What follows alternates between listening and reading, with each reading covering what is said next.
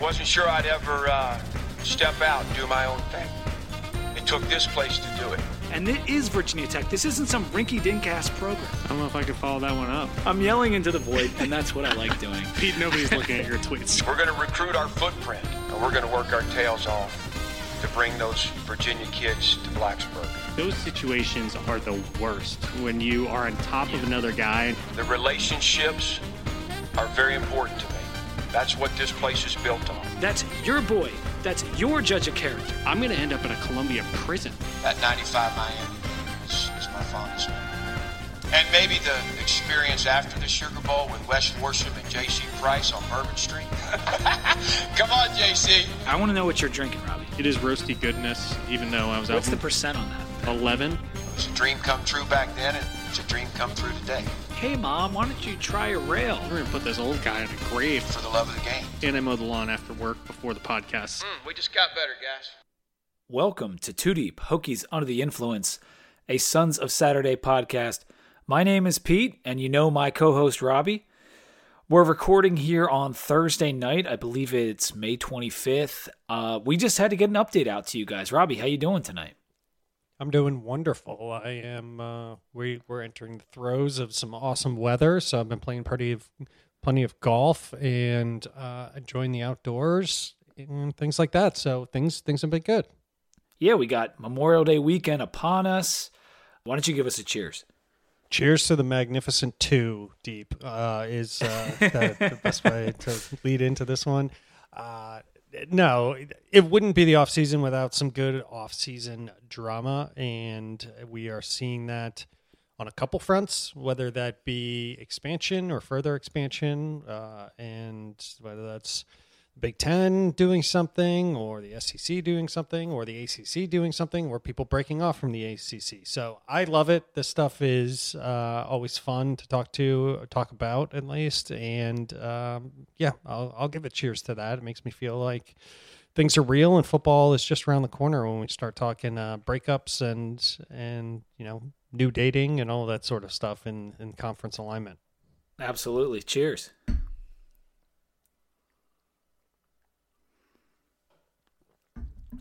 Yeah, that Magnificent Seven tweet from McMurphy, it didn't really say a whole lot, but it referenced Ross Dellinger's reporting, and it just kind of made everyone go nuts. Some in a good way, some just kind of speculating, oh, we're going to this conference, or we're going to this conference, and it got like out of hand real quick in terms of what people were expecting to happen or something. Yeah. But we will get into that in a little bit. There was a bunch of kind of things that happened, even though it's May, even though it's a little bit the doldrums of the off season. It's kind of the worst part of the off season. I put that on our Twitter with the old, the poll, which asked, would you rather have Wi-Fi in Lane or beat Florida State this upcoming season? And that was just like, there's nothing going on. Let's put out this weird question. And I was shocked that 18% of people or whatever chose the Wi-Fi. It is pretty bad in Lane Stadium when you're trying to. Yeah, I've tried to send pictures and videos and stuff to you while we're at Lane, and nothing will go through. So right. But I still would take a football win, I think. Yeah. Mm-hmm. It's funny. I called it an identity of the fan base question, and it sparked like a lot of conversation, surprisingly. And even I think Pat and Billy in their Twitter segment on their podcast went over the question too, and they were both like, "What are people thinking? Like, what? How is this even a question?" But I guess some people view it as short-term reward for a win against long-term reward of all the advantages that Wi-Fi in Lane would give you. Exactly. But it's just bizarre because literally that one win, you don't know how that could change the fate of a recruit's mind, of the program's trajectory. Like, it could have a massive monetary impact if you really think about a top 10 win down at FSU. I'm not saying it will be that, just like prospectively. Well, I'm just saying if your parlay goes through on the Wi-Fi, that could be really... Imagine I did not think of that. Imagine you're trying to post like a last second parlay. You think it goes through, but the Wi-Fi it isn't there, and the cell service is terrible. It doesn't go through, that could be, I don't know, a 5-figure parlay payout. Who knows? So let's, anything's possible. There are things I hadn't even considered, Robbie. So I do appreciate that one. Yeah. But yeah, let's get into this news. So biggest thing that's happened to me was the Antoine Powell-Ryland commitment to the Hokies. He was at Florida. He's a defensive end from the state of Virginia, played a couple years down in the SEC, and now he's coming to Virginia Tech with 2 years left of eligibility. And this isn't just a guy who was riding the bench at Florida. He started some games for them. Yeah, so a surprise move for him to transfer, which is always nice, and came from Indian River High School. The stats I saw were 27 games he played with the Gators, if I'm not mistaken. 5 starts, 34 tackles, 4.5 sacks, so pass breakup, and some forced fumbles. So a productive... he was not, one of the best players necessarily on the team, but a very productive player for Florida. So, and a get for Virginia Tech at most certainly a position that you and I have talked about a lot. Yes, there's no doubt about it. We need a defensive end, an impact defensive end for this upcoming season. And I would go out on a limb and say we got one because he wasn't playing a ton at the beginning of the season, but by the end of the season, he was starting. And I know it might have been out of necessity because of injuries, and Florida wasn't very good, but it's an SEC school. He's playing one of the premium positions, and he played well. If you look at his PFF grades for pass rushing, I got this from Doug Bowman's article, he was significantly better than C.J. McCray and Cole Nelson. And a lot of those stats that PFF pulls aren't opponent adjusted. And guess what? His opponents were a lot better than our opponents. So, and in true pass sets, that eliminates screenplays and quick passes, that kind of thing. Powell had the 6th highest rating in the P5. Yeah. So he played really well when it comes to pass rushing. And that's something that Cole Nelson, he's good against the run, but he's not as strong against the pass. And we haven't had anyone really getting to the quarterback in a number of years. It's been since like Kenna Canham and beyond. So this could have a big impact for us. And the fact that he's from Virginia, that's just icing on the cake. Yeah, that's what even makes it even better. I never went back to see exactly what happened originally with his recruitment, but he made his way back. Life comes full circle sometimes, and this one did. So he's back in the colors he should have always been. So that's awesome. I got one more comment just about the rating he has on 247 as a transfer. You'll notice that after a guy commits out of the portal, normally they end up with a rating. Sometimes it comes before if they're really high profile. Usually it comes after they commit. And so Powell committed, and he got a 0.86 transfer rating, which is actually, it's a 3-star rating, but it's the lowest of any of our transfers. Mm-hmm. He has the lowest rating, which includes Kyron Drones, who I know was a 4-star coming out of high school and isn't far removed from that high school rating, but he's never started a game. Yep. And you have no idea really what you're going to get, whereas Powell has started games in the SEC and has a significantly lower transfer rating than Drones. It's just kind of interesting, and what it signals to me is the longer you stay in school and maybe aren't getting the starts is way worse for you. Like, because Powell was a very high recruit. Like, I think he was higher than Drones when he started. Mm-hmm. But Drones was just in college a short period of time before he transferred, so his didn't drop too much. It's just interesting, and a nugget I saw, like, it's lower than Stone Snyder, a guy coming from FCS. It's lower than Tootin coming from FCS. It's just kind of weird, and I don't know.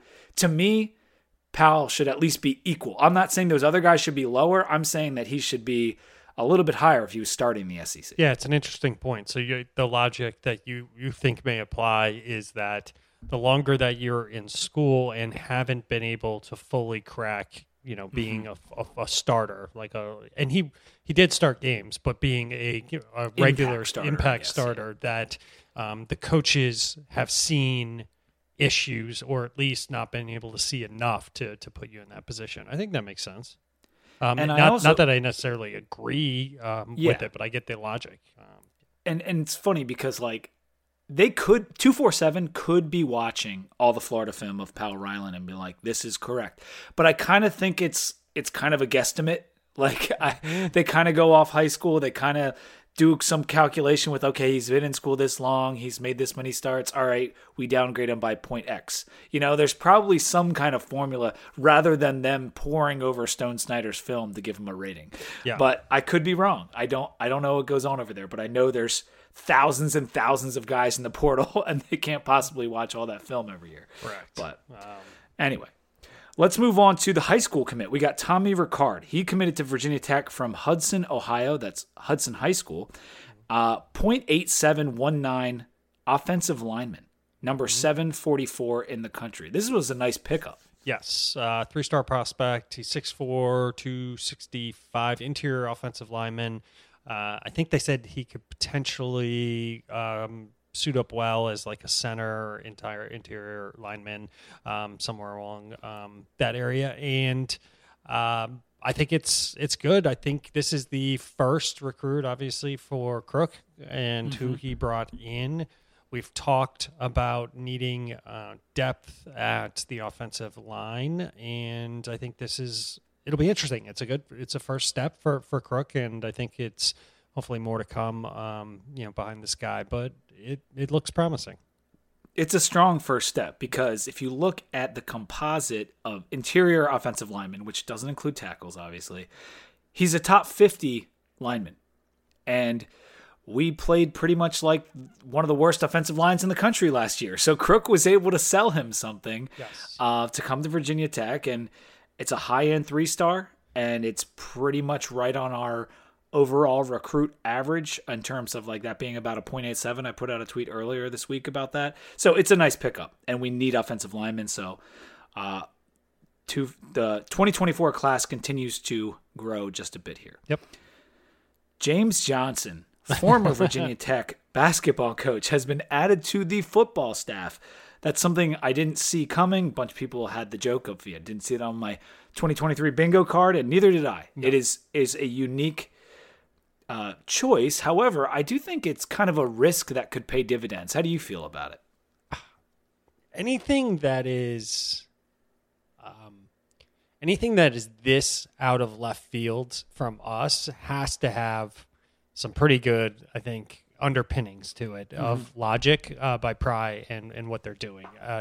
What I read and heard about it was, they invited him in. He came in, was watching film with the team, and we'll get into the Key Play interview as well as the Boundary Corner podcast interviews as well. So I'm not going to preview it too much, but the focus on Virginia schools has never been greater, I would say, except going back to the Beamer days.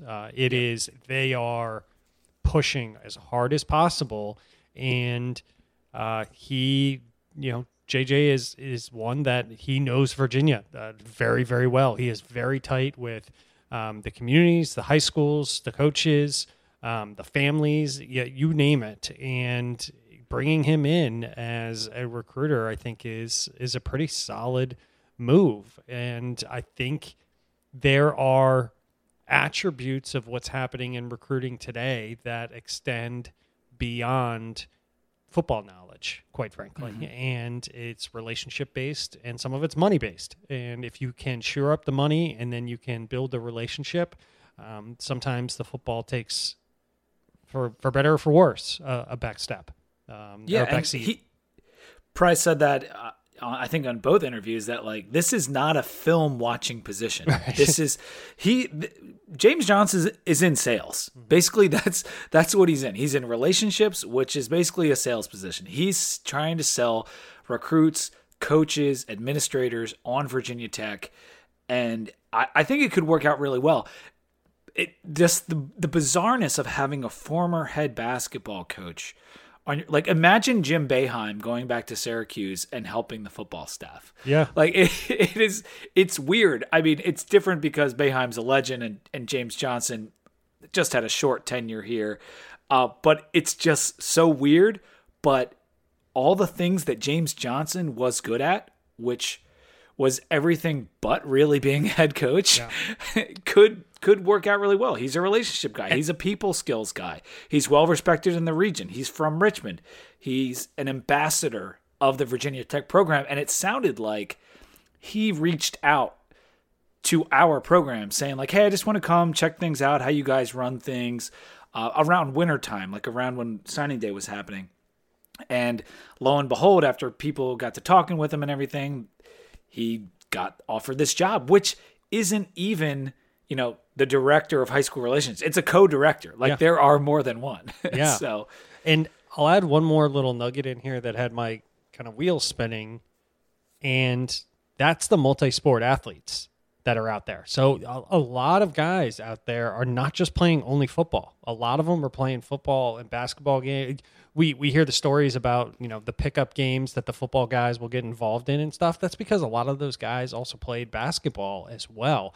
So if you get a talented or a few talented kind of multi-sport athletes, and you can make inroads with the basketball coach as well, I mean, that is another avenue to really kind of, sell and have something to talk to somebody about. Not necessarily that they're going to come to Virginia Tech and try and play both sports. We have seen that in the past, but it's just another avenue to kind of approach and build a relationship with somebody to have, an angle in there, another voice at the table if you can make inroads with them. Definitely, and who's going to know those basketball coaches but James Johnson? Because you're right, a lot of these football players are playing basketball because they're the best athlete in the school. Yes, and that's a good segue to our next news and note, which is our very own tooth sport athlete Devin Wilson, who has rejoined the Virginia Tech staff as the director of student athlete alumni engagement. I think that might also be like the director of the Monogram Club. He's involved there too, so. That's pretty cool because Devin is, from everything I've heard, he's a great guy. And Billy and Pat just had him on their podcast on the Sons of Saturday feed, talking to him, talking about his responsibilities and his role. And he just seems like such a good dude. He was at the spring game, at the spring jam. He was walking around talking to people. And so that seems like something that fits with what Pry wants to do. Make sure the former athletes feel welcome, that when the 99 team shows up for a game, you go over and you say hello. That's something that Devin Wilson will coordinate that maybe slipped through the cracks when we had a former head coach. Yeah. Yeah. The Monogram Club has had its challenges, let's put it that way, with some former players speaking out pretty vocally, let's put it that way, about the issues and not feeling appreciated and not being invited back to games and all that kind of stuff. So anything that we can do to shore that up, I think everybody is on board with that aspect. And I'm sure he is a perfect personality to do something like that. He's obviously beloved by the fan base and awfully tied in with former players.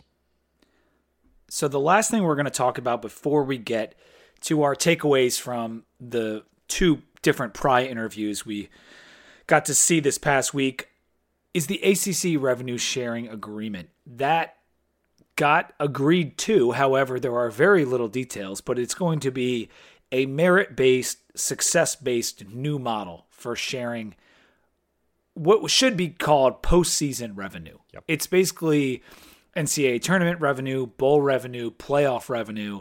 If you are successful, you will end up with more of that money. There are literally no details yet. Nothing. It's just something they agreed to change the model. I'm sure they have some stuff drafted up, but it will not involve the TV money, and that has been made very clear throughout this process. Yes. So this comes on the heels of a lot of chatter that was taking place around what was going to happen. I don't know who originally put out the first tweet around the Big Ten and their focus on a couple of the ACC teams and who they might be interested in. So, there's a backdrop here of some courting. Obviously, that's always going to take place as the Big Ten is going to look to expand again, and potentially maybe even the SEC will as well. And that ended up leading to this discussion around the revenue sharing model and then eventually it getting approved. The issue is, as you said, the total revenue dollars are static, and it's not touching the TV dollars. So the pie is still the same. It's just what's going to get divided up. And even if you divided it up, it's never really going to compare to what some of the SEC and the Big Ten are really getting, unless it is a gigantic slug that you're getting, but for making the playoff or something like that, or winning a national championship. So it is a Band-Aid solution, but I think it's all that the ACC could do at this juncture with all the news that was going around. It is, and you know what? It's not even a Band-Aid. Like, yes, it's to appease a couple of different administrators, but it's no solution whatsoever in terms of the gap. Say you're on the right side of that merit-based initiative, and you get an extra $5, $7, $10 million for a season because you did well in basketball and football. Great. That's good. That's some money. You're still not getting that guaranteed check, which is a $30 million gap between us and those two big conferences. So it's something. And all it is something for them to put out there so they don't look like the embarrassment that they are. That's really all this is. It's a news release for them to look like they're doing something. And I actually think that Magnificent Seven whole thing that came out, that was, and Andy Bitter referred to this as well, that was put out maybe on purpose just so this would happen. Just so Clemson and FSU could get their hands on this success initiative thing, because no one's going anywhere. Like, that's not happening right now. If the grant of rights was easy to break, it would have been broken by now. And so they get Dellinger to write the article, Magnificent Seven, whatever. Oh, that gets everyone talking about the problems they have. And they're like, okay, well, let's do the bare minimum that we can do. Yeah. And that's what they did. Yeah. Well, it's also the maximum of what they can do. That's right. That's the problem. That's where we're at with the TV contract. So the only way that the grant of rights, and I have heard this, breaks down is if the ACC explodes, because then there's nobody left to sue for the TV rights, right? Like, so what you would basically need is a coordinated effort for 4 schools to get picked off by the Big Ten, for 4 schools to get picked off by the SEC, and then for the remaining schools, a couple of them to figure out where the heck they're going to go. And then there's nobody left to enforce the grant of rights. That is the only circumstance. And the thought process that somebody's just going to come in and pick up 2 and that loss of their TV revenue share it's just so significant that it just doesn't make it worth it. So if this ever does happen, that this people have been chatting about, it's going to be with like an explosion of like the ACC. The ACC will no longer exist in any real form for it to ever happen. And in my head, yes, that does seem like the only way it could happen. It seems reasonable. Like, hey, we're starting a new conference with these 8 teams, grant of rights dissolved. However, I don't know if ESPN's deal with those schools would be dissolved. Mm-hmm. And so that creates, and this is the problem with the grant of rights. No one knows exactly who has the rights to what. ESPN has the rights. The ACC has the rights. They both have the rights. And so just dissolving the ACC, I'm not even sure gets us out of the TV deal. I'm really not sure. And so it's not a good situation. We might be in it for another 10 years. When I was talking to Dan on Tales of the Terror Dome, I said something to the effect of like, if you made the threat to ESPN, we're going to blow up this conference. Yeah. You're going to lose your sweet deal, and you should just give us some more money so it's still favorable to you, but we won't break up. Mm-hmm. Like that, to me, is kind of like the best of both worlds. Good for ESPN, good for us.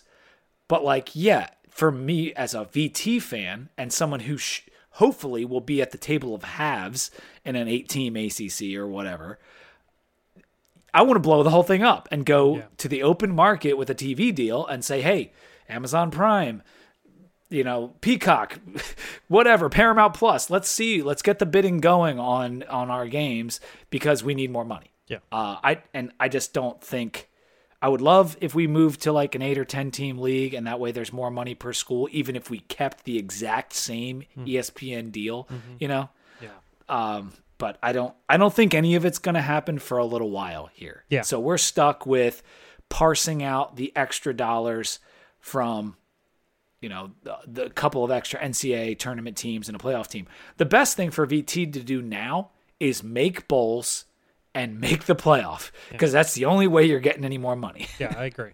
And I will say there for ESPN, there has to be a point where it makes sense to throw some more money to the ACC. So let's, in the scenario that it blows up and then like SEC comes, grabs a whole bunch of schools, and Big Ten comes in, grabs a whole bunch of schools. The residual just has like a, 16 conference or whatever the heck they have left.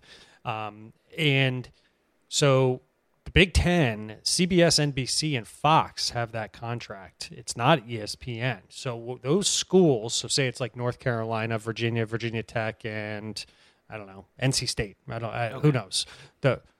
Those markets effectively, those 4 schools and their media associated with that revenue is going to be lost to CBS, NBC, and Fox. That said, they'll gain whoever goes to the SEC because the ESPN has the SEC contract for the media rights for them. And so I don't know. There feels like there might be a way to try and sabotage it such that if it was set up right, that said, those conferences do not want to be stalking horses just for the ACC, just to for them to get a new contract. So if it's that real, then those teams are probably going anyway. So ESPN's like, well, they're fine sticking it out for another 10 years. I think it is that we have left on the contract, and I think that's probably how this is going to end up playing out.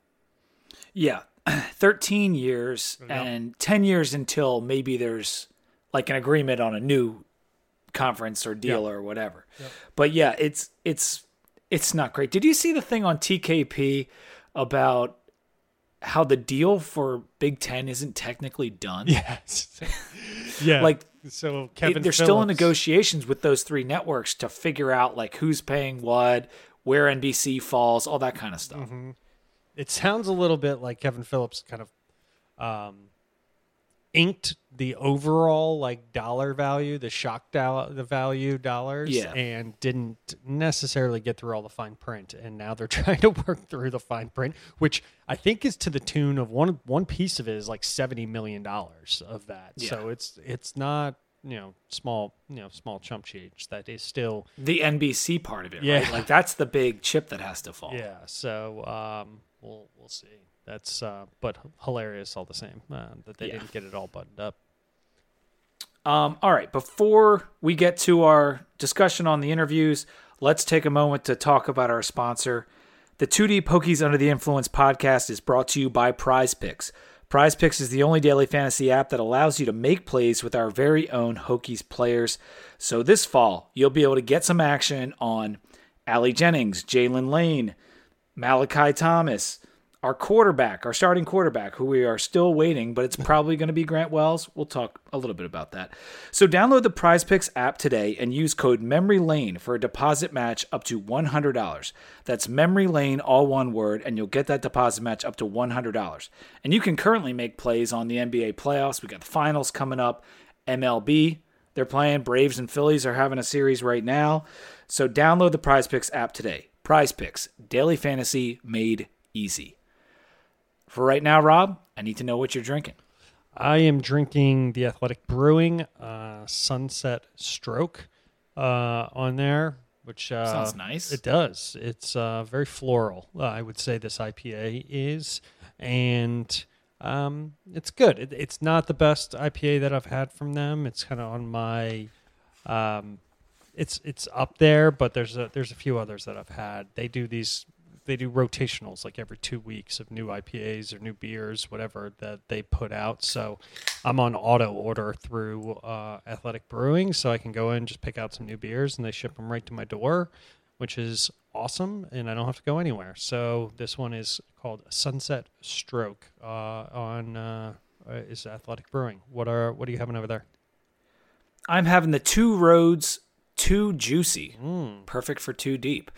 The Too Juicy. So I hear the name and I'm expecting, oh, this is going to just be straight up like OJ, sweetness, maybe some sugar in there. It's really like, if I didn't see the color, and because it's not super orange either, but like it is on the hazy side. If I didn't see it, I would think it's a regular kind of like almost copper colored IPA. It's not bitter like a West Coast, but you know how you used to say like, oh, it's just straight up and down, like traditional IPA. That's what this tastes like. And that's fine. It's when I see like it's called Too Juicy. It says hazy juicy IPA is a description. At the top of the can, it says keep it juicy, but I didn't really get that juice. And I know that's a terminology they refer to like about the hops. Yep. Like, and I'm still, all that being said, I'm a little disappointed. Yeah. I was expecting better. I like Two Roads in general, so I just thought it was going to be better. And I do think the 2 is because it's a double. It's 8.2% alcohol, so it's on the stronger side.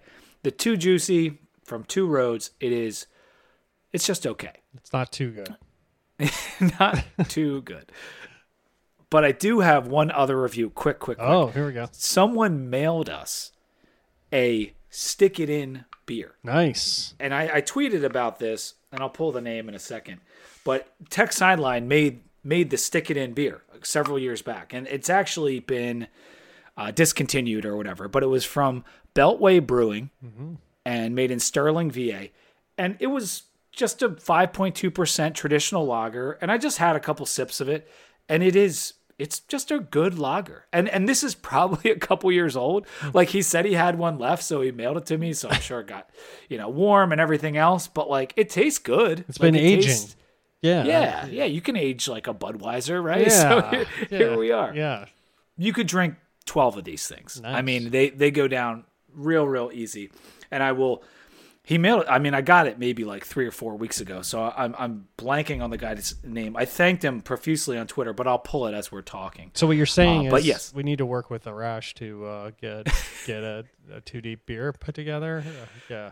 I mean, that would be awesome, right? Like we need, because we have Hardywood and the Fighting Gobbler, and Stick It In is now defunct, but I don't think there's any other like clear Virginia Tech beer. I don't know of it. Like I know there's some like turkey themed beers out there and things like that, but these are the only 2 Virginia Tech beers that I'm aware of. And I'm sorry to say, but the Hardywood, it lacks. Yeah. Right. And we even talked a little bit about this on Twitter and on our podcast.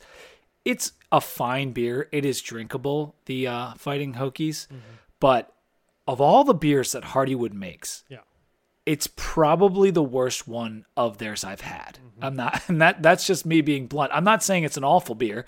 I'm just saying Hardywood makes good beer, and it's probably the worst one of any of their beers I've had. Yeah. Well, I guess we got to get in there and rework the recipe and have a very blunt conversation with Hardywood next time we're down there. Yeah. Well, they're not sponsoring us yet, so I can speak openly. Listen, we're open. No, we're but open to be clear, I love Hardywood. I've always liked their beers. I've got a GBS in my fridge, which I am aging for next year. That's nice. You know what ages really well? Kentucky Christmas Morning. That ages fantastically well. Yep. Love Hardywood, so not knocking them, just saying we need a Hokie beer that is like, damn, I want to drink that every tailgate. Yeah. Like that thing tastes so good. The gentleman that sent us the Stick It In beer, his name was Kinner Ingram. So huge shout out and thank you to Kinner. We really appreciate it. All right, let's get into these interviews, man. And we'll start with the key play because our friend Joe is over there and he got to sit down with Pry and ask him a bunch of questions. And it's funny to not get that interview in podcast format, reading the prose. Yes, actually getting the text of it. Yes. It has... So what was where do you want to start? What was your first thing you'd like to comment on regarding the interview? It was hard. I was jumping back and forth between the two of them, both the podcast and the interview. I think it was somewhat of a coordinated effort, obviously, that they're trying to do and making sure that they're not necessarily, I won't say making amends, that's putting it a bad way, but making sure that, there's love shown to the media coverage that's done through podcast networks and through the online, portal or the online mediums as well.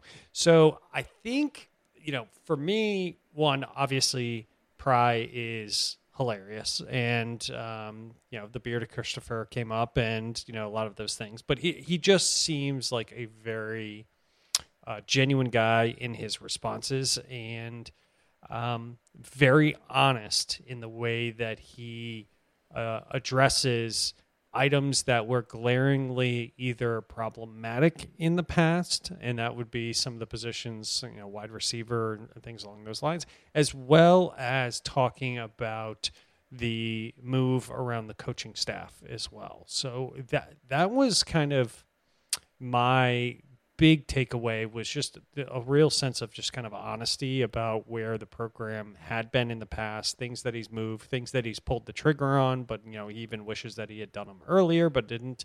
And then his comments around James Johnson, which we already hit on a little bit, I thought were very insightful because of how surprising that news really was. Yeah, he did a good job of explaining that, and we did cover it a bit earlier. But you're right in that the way he answers questions, the way he addresses the media in general, is so straightforward and seems so genuine. From day one, he's been perfect with the media. Like I can't think of another way to put it. Like he has made like every W on the media trail that you can have from the first moment he got here. And so when he does these interviews with not only TKP, who has had some good interviews and big interviews over the years, but, an independent media podcast like Boundary Corner, like one, I appreciate him doing those kinds of things. But two, like the way he answers the questions, it's blunt, it's honest. Like I'll go into this one from TKP. If he was given $100 million, Joe asked him, what would be the first thing you allocate those funds to? And Pry, without blinking, said NIL. Yeah. Like it would go towards NIL. And I really wasn't expecting him to say that or be that honest. But I love that he realizes it, is upfront about it. And he did even say, like, I don't want that to be the reason they choose Virginia Tech, but we need to be competitive in that regard, so I would use that money towards NIL. I love that answer. I did. And I also liked the fact that he said, and he wishes, he had control of where those funds were going as well. So he even took it a step further, which I thought was very interesting. And you and I have had this discussion a number of times that it has gotten confusing of, okay, I'm going to donate so much to the school. Where should I put my money? Should I do a traditional donation to the Hokie Club? Should I do an NIL donation? Should I do both? Should I split up the funds? And so when he says something like that, I think it is, I don't know the best way to put this. It's got to be a little bit frightening for the Hokie Club, because the head coach just came out and basically said, if you gave me $100 million, put it to NIL, well, what's that saying? That's basically saying, like, put your money towards NIL if you're going to be giving funds to the program. Yeah, it is fascinating, right? Because you got Triumph and you got the Hokie Way. You've got the scholarship fund. You've got the Keep Jumping campaign. You've got Reach for Excellence. And I've always been a little confused as to like where exactly my donation is going. And you're not a Hokie Club member unless you donate to the scholarship fund. Yep. But you could also just donate to the football program. That all might be irrelevant, because maybe you should be sending your money to the Hokie Way and Triumph. Yep. If that's what Pry wants, should we not give it to him? So I did find that interesting, and maybe he didn't quite realize the implications of what he was saying. That might be the case, but he was pretty clear about it. And the other part that I think he hit on harder in the key play, which I appreciated, was just the fun aspect of having football. That came up in a number of different questions, a number of different responses, that that he hit on. Whether that was taking practice off, for dodgeball, heading over to the lake, those sorts of things. He understands that.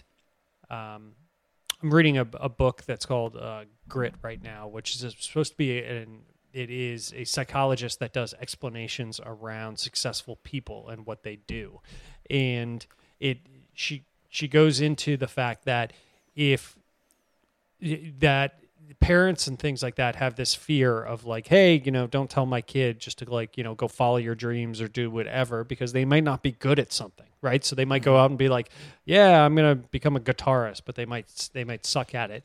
But her point is, well, I can promise you that if they don't like what they're doing and they're not having fun with it or enjoyment with it, they're going to suck a lot worse. So if you have two career objectives in this particular example, and it's one that you kind of enjoy or at least, have some interest in, and then one that you don't, you may suck at the one that you enjoy, but it's more than likely you're going to suck even worse at the one that you don't care about. So, that having fun with the sport, I think, is important. Not that it needs to outweigh performance and doing well and training and all those, but it's got to be a piece of it.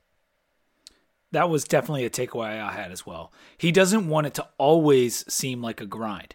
They're going to work hard and they're going to get stuff done, but he wants you to have fun while you're working hard. He doesn't want you to dread coming into Merriman. Mm-hmm. He wants it to be a brotherhood, where you feel good about, hey, I want to work today. I want to get better today for my brothers, and that's the mentality and the culture he's trying to implement. So, yeah, I've really liked that part of it. He did provide a couple of under-the-radar guys that could be impact players. One was Keyshawn Burgos. That was his defensive choice. He said he has a high motor. We know he's long. He can run and he plays really hard. And then when he talked about the offense, he mentioned Braylon Moore, the younger brother of Caden Moore, and which will probably be our starting left guard. He said he was smart and tough and plays with great leverage. So between Burgos and Moore, we got hard, smart, tough. And with you reading Grit, yes. This is all taking me back. I got deja vu now. It's coming back real. Yeah, it's that was just completely random. But I forgot about our old Grit saying. So that's tough. Put it on the helmets. We gotta talk about the recruiting emphasis that Pry talked about in the in both interviews, but particular in the key play. While we're still going over that, I just wanted to read this passage because it was just so perfect, and I think the listeners would enjoy it. On recruiting, we're invested. I think the high school coaches feel it. We didn't just talk about recruiting the state. We're doing it. We're giving back to these coaches. We're extending invitations to practice and clinics and camps, and we're in these schools, even when they don't have a player. I think they see that this isn't just a narrative. It's how we're going to do it. It's what we believe in. I think it's how Coach Beamer did it, and I don't think there's any reason to think you can't do it the same way. You invest in the state. You invest in the footprint, which is 5 to 6 hours from Blacksburg. You get into Knoxville, Nashville a little bit, Charlotte, Winston-Salem, Harrisburg, DMV. You don't have to do much more than that. When you take that approach, it allows you to spend the time necessary for these coaches and these families to get to know you. You're not spreading yourself too thin by flying to Texas and flying to South Georgia and flying to Illinois or California, and instead you're spending the time and going back to the same schools again and again. And that's chef's kiss right there. Right. Because he mentions Beamer, he mentions recruiting the footprint, and he mentions not going to Texas. Yes, so that trifecta for sure. And obviously somebody is listening about how that whole Texas thing went down, but very, very interesting, and the way he is doing it.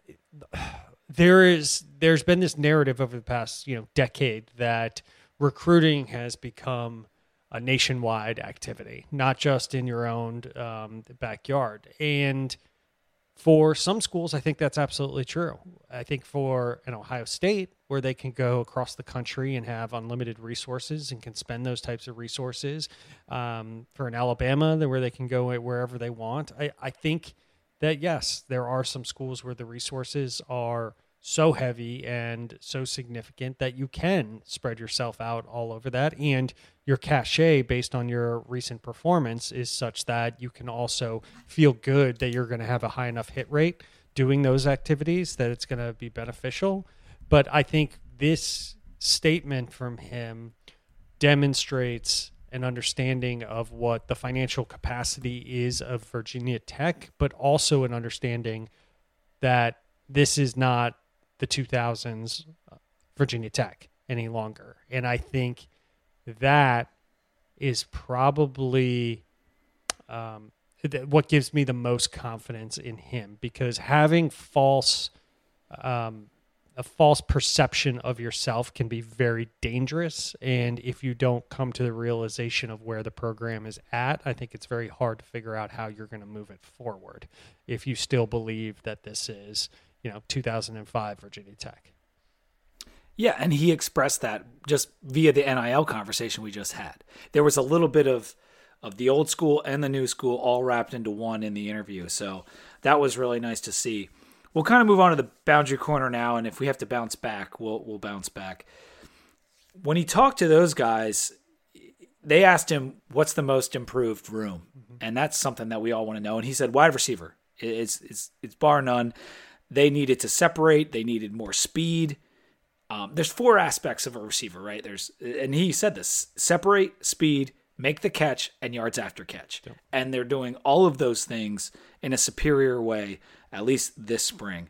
And the only portal entry that he wished hadn't left was Caleb Smith, which I did think was key. But he also said, hey, we made a trade. We took in 3 wideouts. We didn't want it to be a trade, but it ended up being a trade, and I think we're on the better end of it. So I thought that was pretty interesting to start off. Yeah, I thought it was very interesting, and he talked about catching the ball in stride and yards after catch, and he admitted as much, that, which I thought was refreshing, that last year all we had was Caleb Smith. He said it very bluntly and just very honestly about needing to build it up, because that was our only tool in our belt last year, and that is not a good place to be. That was very interesting. I think it was also interesting to hear him talk about identifying the weakness of each guy on the team and how to improve those. In football, I think that's actually a better approach. You hear a lot about this. Yeah, we need to play to each guy's strengths. Well, I think it's for a team that is in a position that we are at this point, with the depth that we had, which we saw from a lot of the attrition and where the transfers ended up going and the recruiting ratings and all of those things. I think where we are is probably a place where you need to really look at where the weaknesses are so you can figure out what gaps you need to fill, right? If you're Ohio State, that is a team where, with that kind of recruiting, you want to be looking at where your strengths are, because you have so much there that you got to figure out what the strengths are of each person so you can take advantage of that. We are having to play a little bit more defensive. And I don't mean defensive side of the ball, but I mean we have to identify where those weaknesses are and try and plug holes and fill gaps to come out with something that is more than serviceable and good for now that we can build upon. So I thought that was also a very interesting way that he looked at it. And that makes a lot of sense when you think about it with regard to the NBA playoffs. There's a lot of guys who are great regular season NBA players. But when you get into the playoffs, it's like, oh my God, this guy cannot defend playoff caliber players. We need to get him off the field. It's all about identifying weaknesses and matchups, and that's what Pry needs to do. He needs to find the weaknesses, and he needs to get him off the field, get a guy in front of that guy, whatever it may be. But that is a great point. Mm-hmm. He did say the biggest change for him from year 1 to now is just him not having his time taken up by the defensive room. Like, by being in there as the defensive coordinator, it frees him up to do all kinds of other things, whether that's roster management or just having meetings or whatever. That's a lot of time. Like, the defensive coordinator is responsible for a lot and has a lot of meetings. And so he's going to be a much better head coach by not doing that. The question is, will his stamp that he put on that defensive room stay in place? Has Chris Marv had enough time under him to understand, okay, this is how our defense operates under Coach Pry? Yeah, and he he talked a bit about the Liberty game, right? I think he went into that, and he said something that I loved hearing, which was not doing the calls allowed him to just be like at a whole different level in his performance. And he said, that is one of the best games that I've had because of my ability to elevate and see the whole field and go back and forth between offense and defense and make sure that I'm doing what a head coach should be. I thought that was a really insightful, real tangible example that he went through. And then the other interesting aside that's less, I guess, relevant necessarily to Virginia, or not, it's relevant to all schools, not just Virginia Tech, was when he talks about people being poached on rosters that aren't in the portal, and was just very blunt about his response. He's like, we know it's happening. It is happening. He said sometimes it's head coaches, sometimes it's the high school coaches reaching out. He said, but there are people getting, poached. And we've been hearing about that for a while, but it was cool to just hear him, talk about it and just be as open and honest about it as he was. Did you notice him doubling down on the spring game commentary he made about loving the move of Bowen to the quarterback room? Mm-hmm. Like he went into that again, and he was like, I'm just so happy with that move. And that Bowen was almost the QB coach from day one. Mm-hmm. He he felt it in his gut that it was the right move, and he never pulled the trigger on it. And he wishes he had, but he didn't, but he is now. And we're trusting Pry, and Pry's trusting his gut, and that I kind of love. At a certain point, this it's not all just money ball. At some point, you got to let coaches kind of feel what they feel. Use that intuition and apply it. And his intuition is this is the right move, and he does not waffle on that at all. He is very firm in believing that. The best coaches in this sport, and Beamer's in this category, and Brian Kelly comes to mind just because they are good at not only identifying player talent, but coaching talent and assigning that and delegating them in the right spots within their coaching roster. And if you look at who Brian Kelly's had on his staff and where they've gone, I think he's got a couple NFL head coaches on there. He is so good at identifying good coaching talent. And I'm not saying that Pry is, but he's been coaching a long time. He is not a young man when it comes to the coaching game. Yep. And he saw this last year. He's like, I kind of want to do it, but it might not go over that well. I'm not going to do it. First time head coach. Yep. But he's ready to trust his gut now. And if you are a good coach, you should be able to identify a coaching talent and assign him to the right spot. And I'm hoping that's the case. Yep. Because it could go wrong, but I'm hoping that's the case, and he seems very happy with it. So I had a couple more things I wanted to mention. We can close things out. I loved on the Bound Your Corner podcast when we could kind of hear him getting a little excited, and he was like, I'm bringing in guys to take your job. Yeah. Like that's what I tell the kids, and he's fostering competition with that. And I absolutely love that mentality. I love him, just like in the interviews, he's up front with his team. And I wouldn't imagine it any other way. And I really liked that energy that he brought to that. And when he was talking about the recruiting footprint on the podcast, he said no one had been to Michael Vick's high school in 6 years. Yeah. Did you hear that part? Yeah, absolutely incredible. That is 6 years. How long was Fuente there again? I know. It is. I don't. 6 years, I think. Yeah. I mean, the fences that needed to be mended had to be brutal after some of this is just. And I'm assuming what I would have done is I'm assuming all of the former coaching staff just got thrown under the bus, and as they should have, rightfully so. But that's what else are you gonna say other than I have no clue why they never popped their head in here and said hello. It's befuddling to me as well. What else? Right. It's not just a random high school. Mm-hmm. It's your arguably most famous alumni, that the alumni that made us what we are, essentially. And you're not just popping in 6 years. That maybe it was hyperbolic. Maybe like the coaches are, saying that just to say, I don't care. Yeah. That if they're saying it, maybe it's a visit. Maybe it's 2 visits in 6 years. No matter what it is, it's too low. It was bad. And it was bad. If they're saying it that way, that means things were bad. Regardless of what the number was, but it obviously was not.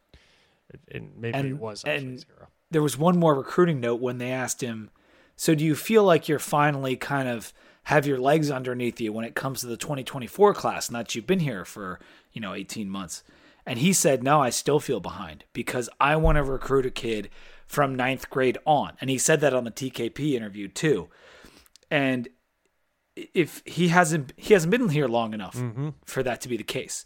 So until he's able to say, oh, I've been recruiting this kid since he was 9th grade, he's going to feel behind. And I love that mentality. Mm-hmm. And there are so many top talents. I know we get poached by Penn State and Ohio State because there are a lot of top talents in VA. You need to gain the advantage by being in the state, by hitting every high school every year and being in on that 9th grade kid when he's a no star or a 3-star and not a 5-star yet. Like, we need the advantage of being in early, and I think Pry knows that because he's seen it the last 2 years. He said there's kids that go to Penn State, they're a good recruit, they're from Virginia, they've never been talked to by Virginia Tech, and in these past couple years. Yeah. And that's just unbelievable. He said that in an article about a year ago. He's like, there are top guys that they don't even know we exist. Yeah. It's unbelievable. And I think, I forget which one it was in. He said it's fine if a player chooses a different school, but we should have the best relationship with them. Period. So guys are going to do it, and they may choose the money, they may choose the position, they may choose whatever, the starting time, they may do all of that, but we should still be like sending them off to another school with the best relationship with them. And I think that is how you have to go about your business. And I love it because, one, that's basically in our intro. Yeah. Relationships are very important to me. Like, I put that quote from Pry from his initial press conference in our intro, and it keeps coming up. He talks about relationships all the time, and that's twofold now because it's not just the high school recruiting.